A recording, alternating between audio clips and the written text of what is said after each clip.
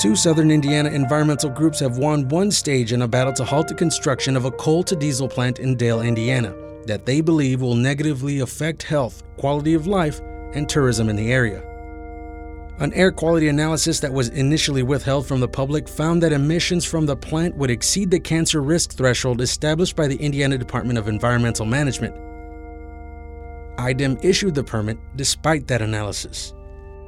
A judge with the Indiana Office of Environmental Adjudication agreed with the environmental groups that IDEM had failed to follow public participation requirements, withholding crucial information about the proposed plant and making it impossible for the public to make informed comments within a reasonable time frame.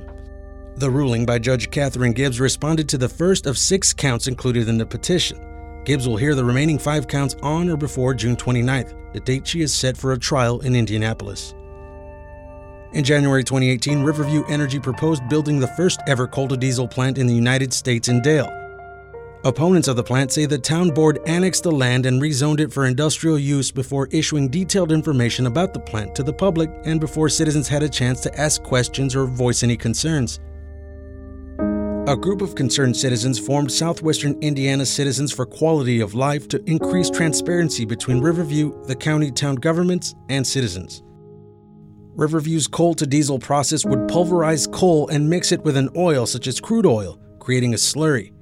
Hydrogen from natural gas would be added to this slurry, creating ultra-low sulfur diesel.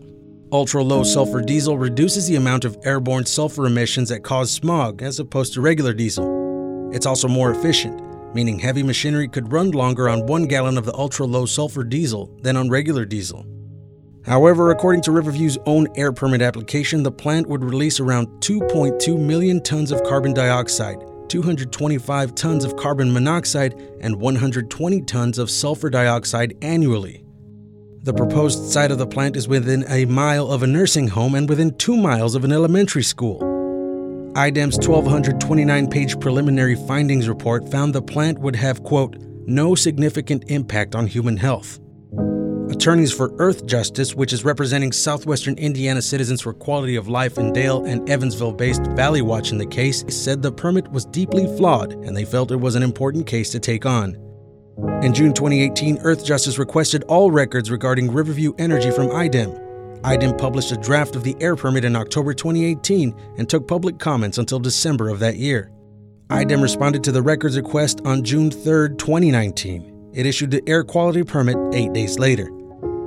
A draft of the air quality analysis for the Riverview facility included in the records released after the public comment period shows internal discussions about Riverview's exceedance of IDEM's cancer risk threshold. In the records, an IDEM employee noted that the permit was not going to be denied despite high cancer risk values. Southern Indiana Citizens for Quality of Life and Valley Watch filed a petition to appeal the permit in July 2019. They said if they had had the records prior to the public comment period, they would have made different comments based on the new information. They said they didn't have enough time to respond between receiving the records and IDEM's issuance of the permit. IDEM says it cannot comment on ongoing litigation. Mary Hess, one of the leaders of the Southern Indiana Citizens for Quality of Life, said her group is continuing to hold public meetings to bring awareness about the plant.